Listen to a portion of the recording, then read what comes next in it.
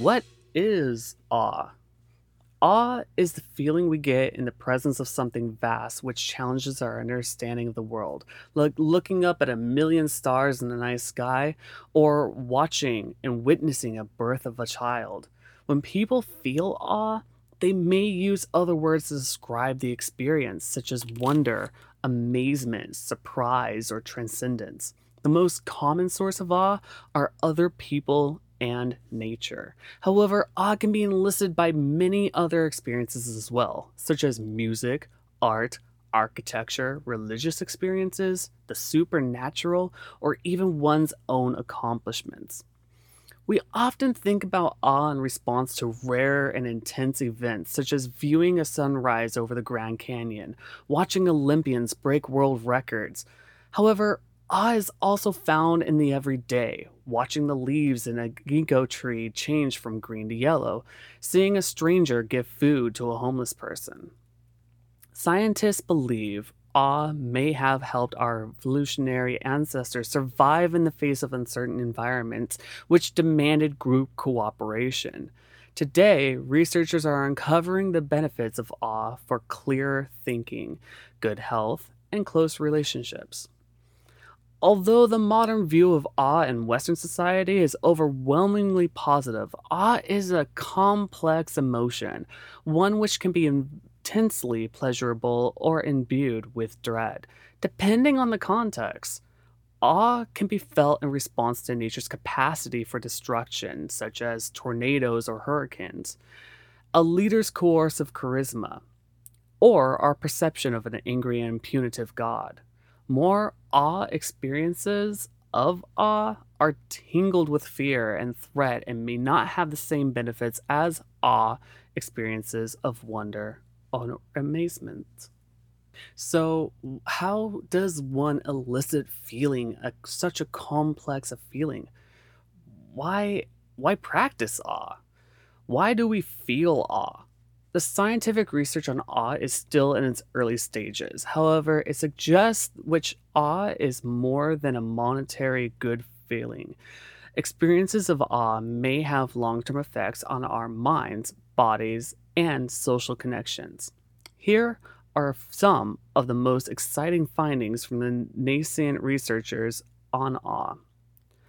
Awe feels great. Experiences of awe doesn't just make people feel wonder and amazement. People also tend to feel a cascade of other positive emotions, such as joy and gratitude, which are linked to greater health and well being. Awe encourages curiosity and creativity. People who experience awe find greater interest in abstract paintings, for example, and persist longer at difficult puzzles. Awe makes us more generous, encouraging us to help others even when it costs us.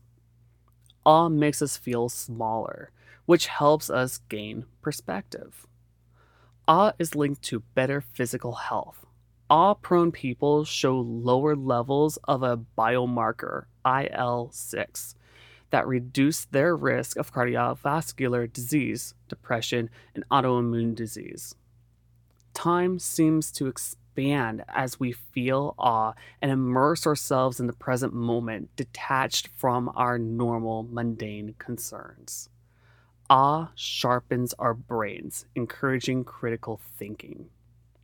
I can already hear everyone thinking, well, this all sounds great, and I'm so convinced that awe is a very important emotion, one which we can all create. But how do we create it? How do we seek out these moments of awe, Sean? The potential benefits of awe for your mind, body, and social connections make it an emotion worth cultivating. However, you don't have to take a trip to Mount Everest or anywhere around the world to reap its benefits. Here are some science based activities which can help you cultivate more awe in your daily life.